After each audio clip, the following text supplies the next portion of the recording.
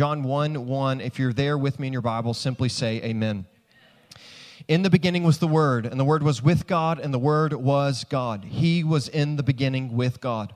All things were made through him, and without him was not anything made that was made. In him was life, and the life was the light of men. The light shines in the darkness, and the darkness has not overcome it. There was a man sent from God whose name was John.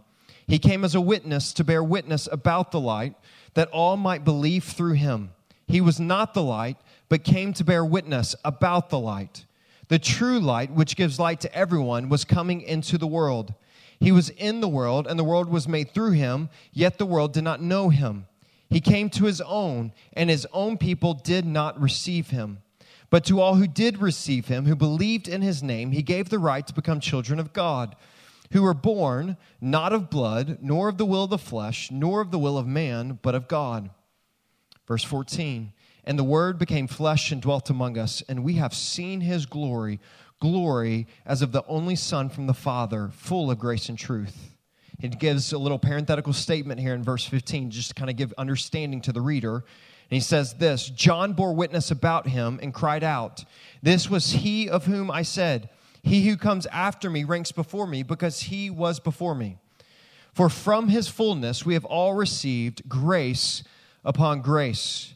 For the law was given through Moses, but grace and truth came through Jesus Christ. No one has ever seen God, the only God, who is at the Father's side, but he has made him known. The main point of today's sermon is simply this. God, in the person of Jesus, came so that you may have eternal life. If you're taking notes, write this down. Main point of the text, main point of the sermon. God, in the person of Jesus, came so that you may have eternal life. When we begin to think about John as a whole, and I personally believe, or my opinion, that John is one of my favorite books of the Bible, if not my favorite book of the Bible, largely because of how artistically it is written, how intentionally it is written by John to perfectly weave everything together in order to show and point to his purpose that Jesus is God and in him is eternal life, so that we might believe. One theologian said, hey, if God didn't inspire God of the Bible that we worship, Jesus, didn't inspire John chapter 1, verses 1 through 18, I will worship whoever did. And the point he was making is he understands how beautiful this text is as it deals with just unpacking exhaustively the truth of the gospel, but also in detail to point out some deep theological truths, and summarizing it in simply this. God, in the person of Jesus, came so that you may have eternal life. You know, when we begin to think about this series, you know, we've entitled this series and calling it Encountering Jesus, because we want, as we walk through this, to see that Christ has come so that you can encounter him, and that encounter would produce in you eternal life. Produce in you eternal life. But let's unpack certain parts of these phrases. 3 truths, which are really going to unpack the main point. The first truth that I want us to look at is simply this. Jesus is God. As John begins to write this, he makes it definitively clear that Jesus is God, that Jesus is not some just prophet only or teacher only, but he is God himself. And he says it very poetically, in the beginning was the Word. And the Word here is pointing to Jesus. Now, when we begin to think about word, what do words do? They communicate. That's precisely what words do. Whether it's written words, whether it's spoken words, words communicate. And so there's a number of reasons, but one of the primary reasons I believe John uses the word as the descriptor for Jesus is largely because of verse 18. No one has ever seen God, the only God who is at the Father's side, but he, talking about Jesus, the Word, has made him known. He calls him the Word because Jesus is revealing God to us. And the only person who can reveal himself to be God or reveal God to us is God himself. We've said this statement before, but let me say it again. The object of your knowledge determines how you know that object. The thing or the person in which you want to know, and have a relationship with determines whether you have that relationship. I always give the example of my wife here. I can see my wife before ever meeting her. I can tell you her hair color. I can tell you a little bit about her. I can tell you her height. But I can't have a relationship with her unless what? She, the person, my wife, chooses to reveal herself to allow her to have a relationship with me. Well, the same is true. Only God reveals himself so that we can have a relationship with him.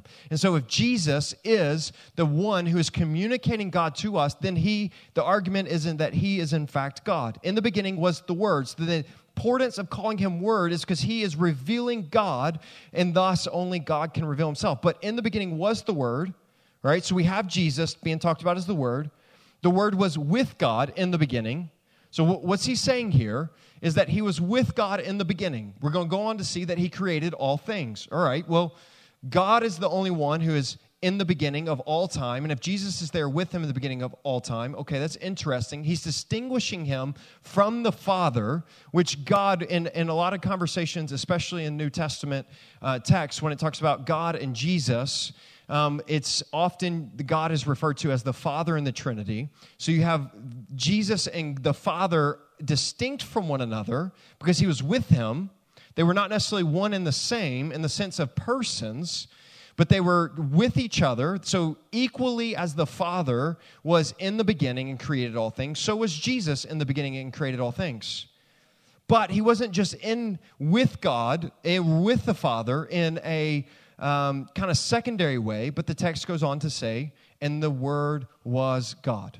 The Word was transcendent. The Word was the one. In the same way that God is above all things, so was Jesus. And so it's a clear description of simply saying that Jesus is God. And if the phrasing in and of itself is not enough to speak to the deity of Jesus, to recognize that Jesus is God, verse 2 goes on, he was in the beginning with God. And then verse 3 and 4, all things were made through him, and without him was not anything made that was made. So we go back to Genesis chapter 1, when God spoke all things into existence, and then there was life, there was light in all of creation. John is making it very clear that Jesus was there. And it's actually very interesting that John, I think, is very much alluding to Genesis 1 here. Because in the beginning, God created the heavens and the earth. In the beginning was the Word. He's using the intentional language to communicate that his gospel is starting in such a way to give a lineage back to Jesus as God. Now, let me defend that for a second.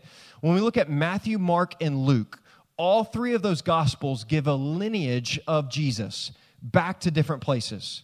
Mark gives it back to Adam. Matthew and Luke trace it back to Jewish history and connect him to King David. And because the lineage determines his right to be the king and the Messiah of the Israelite people. But John goes, hey, I'm not going to link him back to a human race and connection.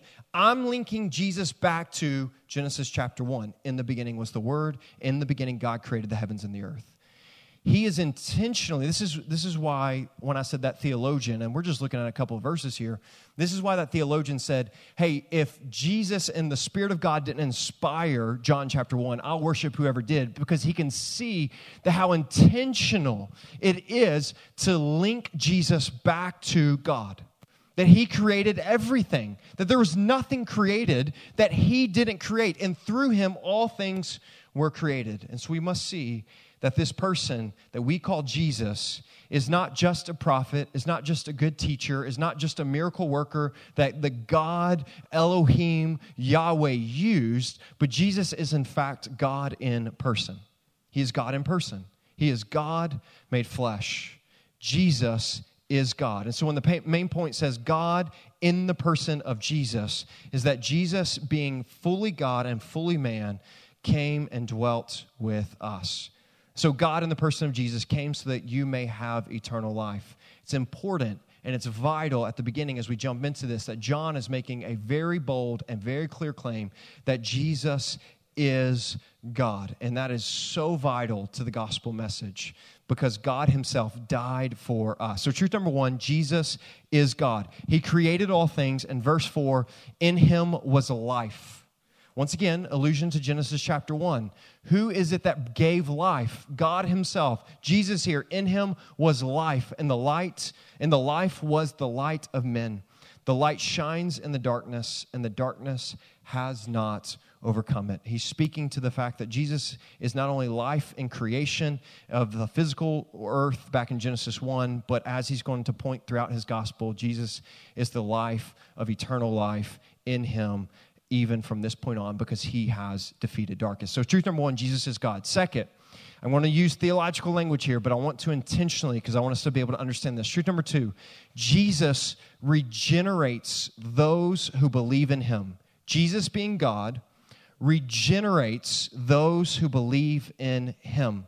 Regenerates means takes from death to life, gives spiritual birth. We'll unpack this idea more when we get to John chapter 3 and talking about you must be born of the Spirit, you must be born again. This is where a Christian gets this intentional language of being born again, because we're saying that the Spirit of God, through the work of Jesus, regenerates us to give us eternal life, and he does that for those who believe in him. Look at verse 9.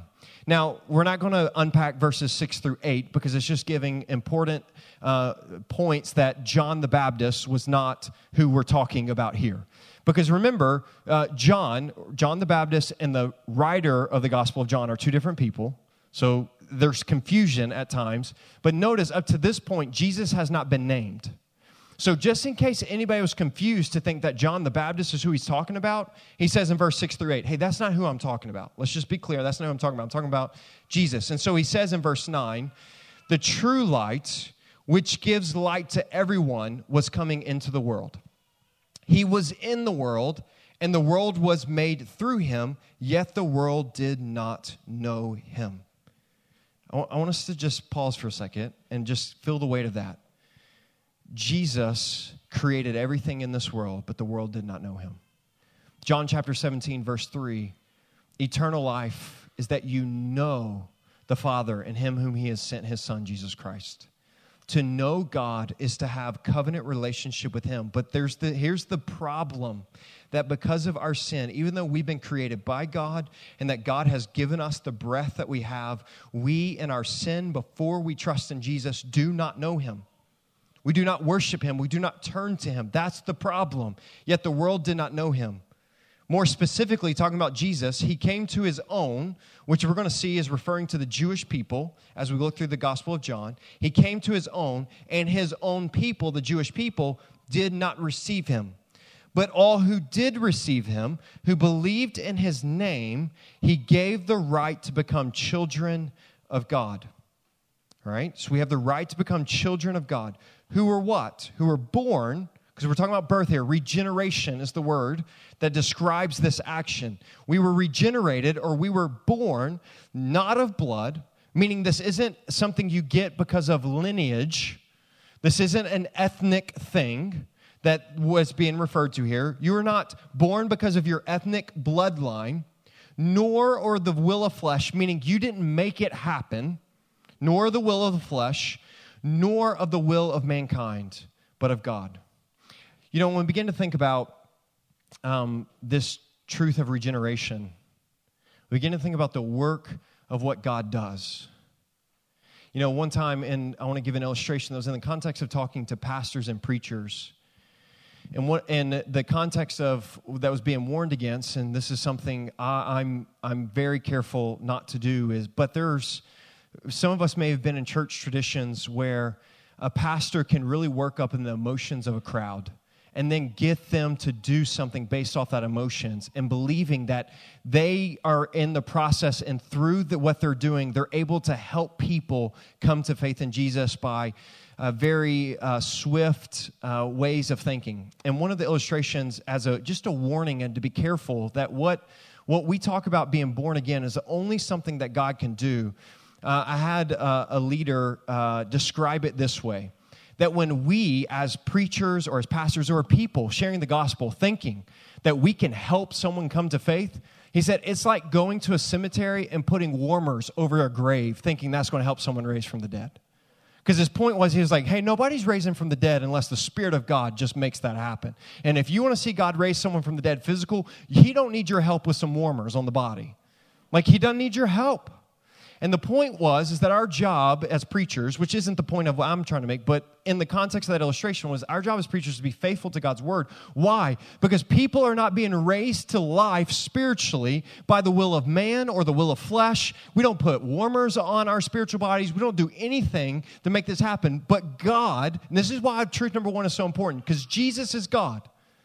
Because he is God, he has the authority over life and death. He is the one who breathes life into us. And because he is God, this is vital, he and he alone regenerates those who what? Believe in him. But to all who did receive him. Now, he's using receiving because just there in the text, he said the Jewish people did not receive him. But those who did receive him, well, what does it mean to receive him? Is it because I welcomed him into my house and allow him to eat a meal? Which in the first century, that might have been true for people who are actually reading this. But that's not what he's saying. Receiving him doesn't necessarily mean welcoming into your home, although I would hope if Jesus was nearby, we would have done that. But it says to receive him is to believe in him. Those who believed in him had the right to become children of God, who were born, meaning regenerated. You came from death to life spiritually. Not because of any heritage or lineage, not because of the will of the flesh, because you wanted it to happen, or will of the man, because someone else wanted it to happen, but because God, when you believed in him, brought you to life. This is a beautiful picture of what God does for us. I want to give, just before we move on, I want to give an example, which I will try to do this over and over again as we come to these texts. But why are we memorizing this text? Let me give an example of how John chapter 1, verses 1 through 18, I believe is a summary of all the Gospel of John, the entire thing.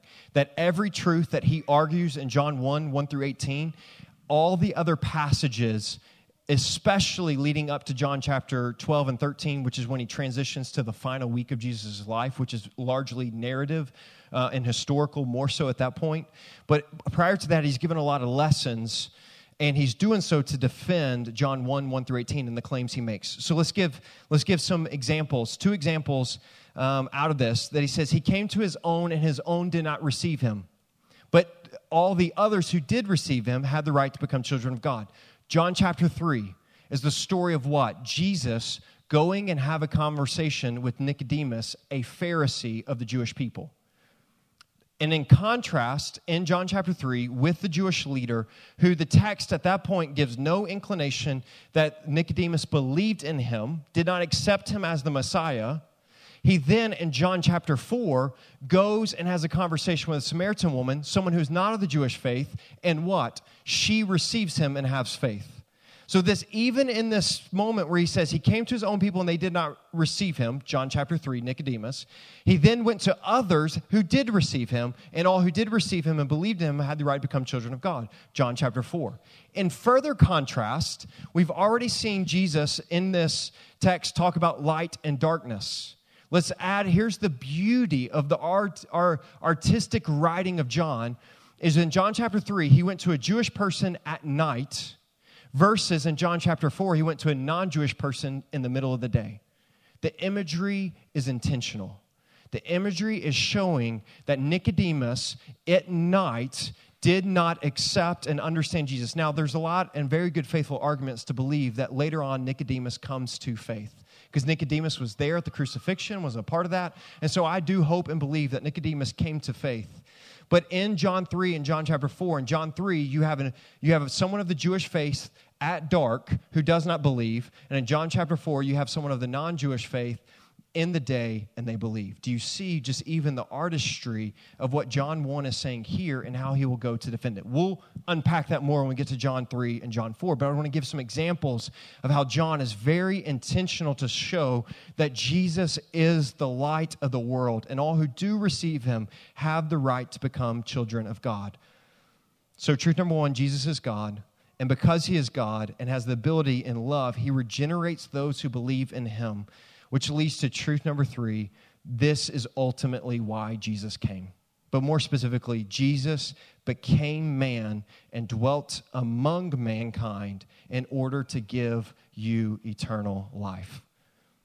After all that's been said, look at now verse 14.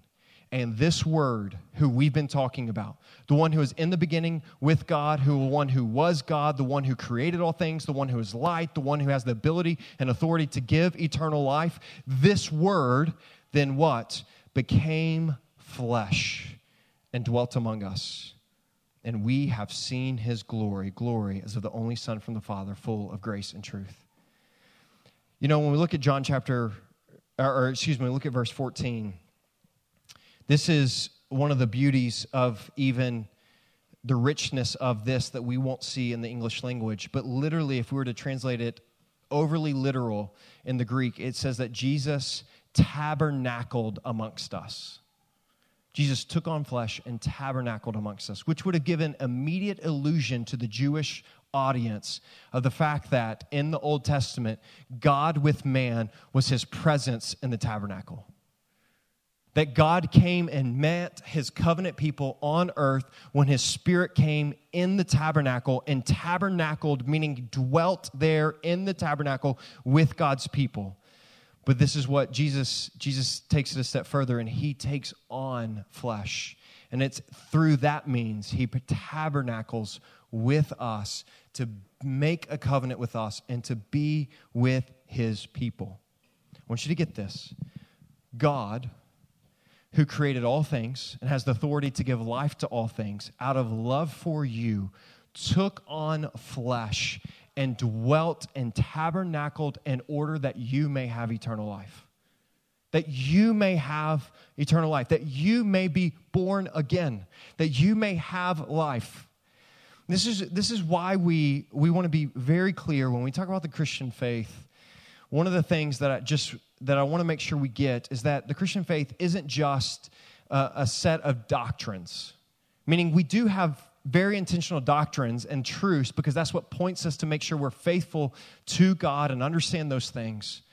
But Christianity isn't just a belief system. It's literally that when we come to encounter Jesus, we come to encounter the God, he literally gives us life. He literally changes us from death to life. John chapter 3 would say, you are born again. Nicodemus is so confused by this, which I'm getting like weeks ahead of myself to John chapter 3. But Nicodemus, in that conversation, when Jesus says you must be born again, he's like, hold on a second. Like, how do I enter my mother's womb again? Like, hold on. Jesus is like, you're missing the beauty of what I'm trying to say. But in the same way you were given physical life, that the Spirit of God gives you spiritual life. There's literally regeneration. You are born again. Life comes into you, and you are forever changed, never to die again. But that's what it means to know God. It's what it means to have your sins forgiven. It's what it means to come into relationship with him. And I want us to see that in order for that to happen, that Jesus desired for that to happen so much that he took on flesh and he dwelt with us. He didn't sit up in heaven and go, man, maybe one day they'll figure it out. But look instead at verse 3. All things were made through him, but everything that was made through him, nothing was made without him. I missed something, sorry. Verse 10. He was in the world, and the world was made through him, yet the world did not know him. We didn't know him. We weren't going to know him. But got to get this. He loves you. He didn't sit up there and go, maybe they'll figure it out one day. But he knew we never would. And so what did he do? Because he loves you, he came and dwelt on earth so that you may have life, that I may have life. This is the gospel story. Main point of today's sermon is simply this. God, in the person of Jesus, came so that you may have eternal life. And you and I have eternal life by being born again, and we are born again through this receiving of Jesus by believing in him. And so when we talk and you hear me preach and you hear me say, hey, might you put your faith and trust in him? Might you believe in him? What it is receiving him as who he says he is, God in person, creator, to be the Lord and Savior of your life. Jesus became man and dwelt among us so that he might give you eternal life. Beginning to wrap up, look at verse 16. And I preached this text before, but I'll kind of end here. For from his fullness we have all received grace upon grace. Grace upon grace. One of the arguments that John gives here, that he's going to unpack, especially in John chapter 2, is that when Jesus comes, he is offering a better and greater grace than the Old Testament. We talk a lot about the relationship of the Old Testament to the New Testament, which is very important to do, but Jesus very much introduces a new covenant on the night that he was betrayed, which is this week, the Passover week, which we're about to take the Lord's Supper in commemoration of that. He says, "This is my blood, which is a new covenant." Jesus is introducing a new covenant, a covenant in which your sins are forever forgiven, that he has saved the best for last. See, there's a covenant with God and his people in the Old Testament, which any covenant with God, I'm grateful for. So the covenants in the Old Testament were not bad covenants. They were great covenants. But Jesus is making it clear that, hey, Moses gave us a covenant that was great, but Jesus is introducing even a better covenant, an eternal covenant, a covenant that will offer you eternal life in a way that no one else can. Why? Because Jesus is God. The fact that Jesus is God is important. Let me give it, once again, illustration. I'm alluding to things. But in John chapter 2, we see the story of Jesus changing water to wine. It's his first miracle. And we look at that and that's a miracle, right? Water to wine. That's a crazy, awesome miracle. Let's just focus on that in and of itself. But a lot of times, I think we miss what that's saying in the greater context of John. And what it's saying in the greater context of John is what the master of the feast says at the end. Look at John chapter 2, verse 10. Jesus turned water to wine, and he took the wine to the master. Someone took the wine to the master, and he says this. The master over the party, over the wedding, says this. Everyone serves the good wine first, and then when people have drunk freely, then the poor wine. Why? Because they're a little tipsy and they can't tell the difference, right? So they give them the poor stuff at the end. That's what it is. He says, but so they give you the good wine while you can taste it and you can really understand. But then when you're a little tipsy, then we're going to give you the stuff that you can't really tell isn't as good. He says, but you have kept the good wine until now. When we look at the miracle of water to wine, we see the miracle of itself. But why would John include that statement? Because what he's saying is, Jesus in that first miracle is showing, I'm the good wine that has been saved to the end of the wedding. The Old Testament was the first wine, and it was good. But I'm the better wine. I'm what? Grace upon grace. Now, we don't see this in the English language as well, but grace upon grace, the upon is the Greek word anti, which can often be translated in place of. It means grace in place of grace. John is literally arguing that Jesus is ushering a new covenant, and Jesus would talk about that with the water and the wine, and what is being said there, John's saying that through the wedding of the water to wine and the statement from the master, Jesus is making a statement as he enters in the ministry. I'm the good wine that has been saved to the end. I'm the better covenant. I'm the new covenant. I'm the last covenant. You will need no other covenant. Can't you see the beautiful imagery already as we just look at a couple of examples of how John is going to weave this entire gospel message all the way through his gospel here? But let us end with this. For from his fullness, you and I have all received grace upon grace.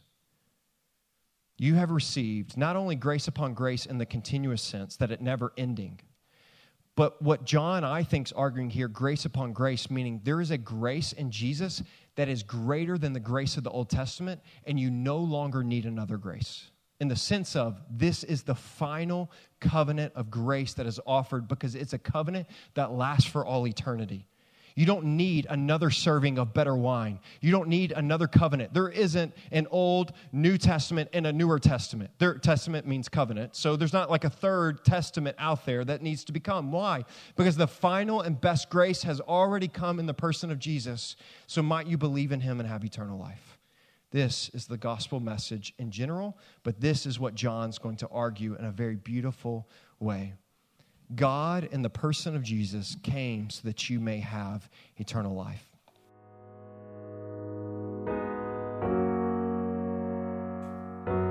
We hope today's message was encouraging for you. We'd also love to hear how God used this message to speak to you. You can email us at info@newhopeny.org. You can also find us on Facebook and Instagram. Our handle for those outlets is New Hope NYC. Our website is newhopeny.org. If you are in the New York City area, we have services at 4 p.m. and 6 p.m. on Sundays at 164-2 Goethals Avenue in Jamaica, Queens. We're praying for you, and we hope to see you soon.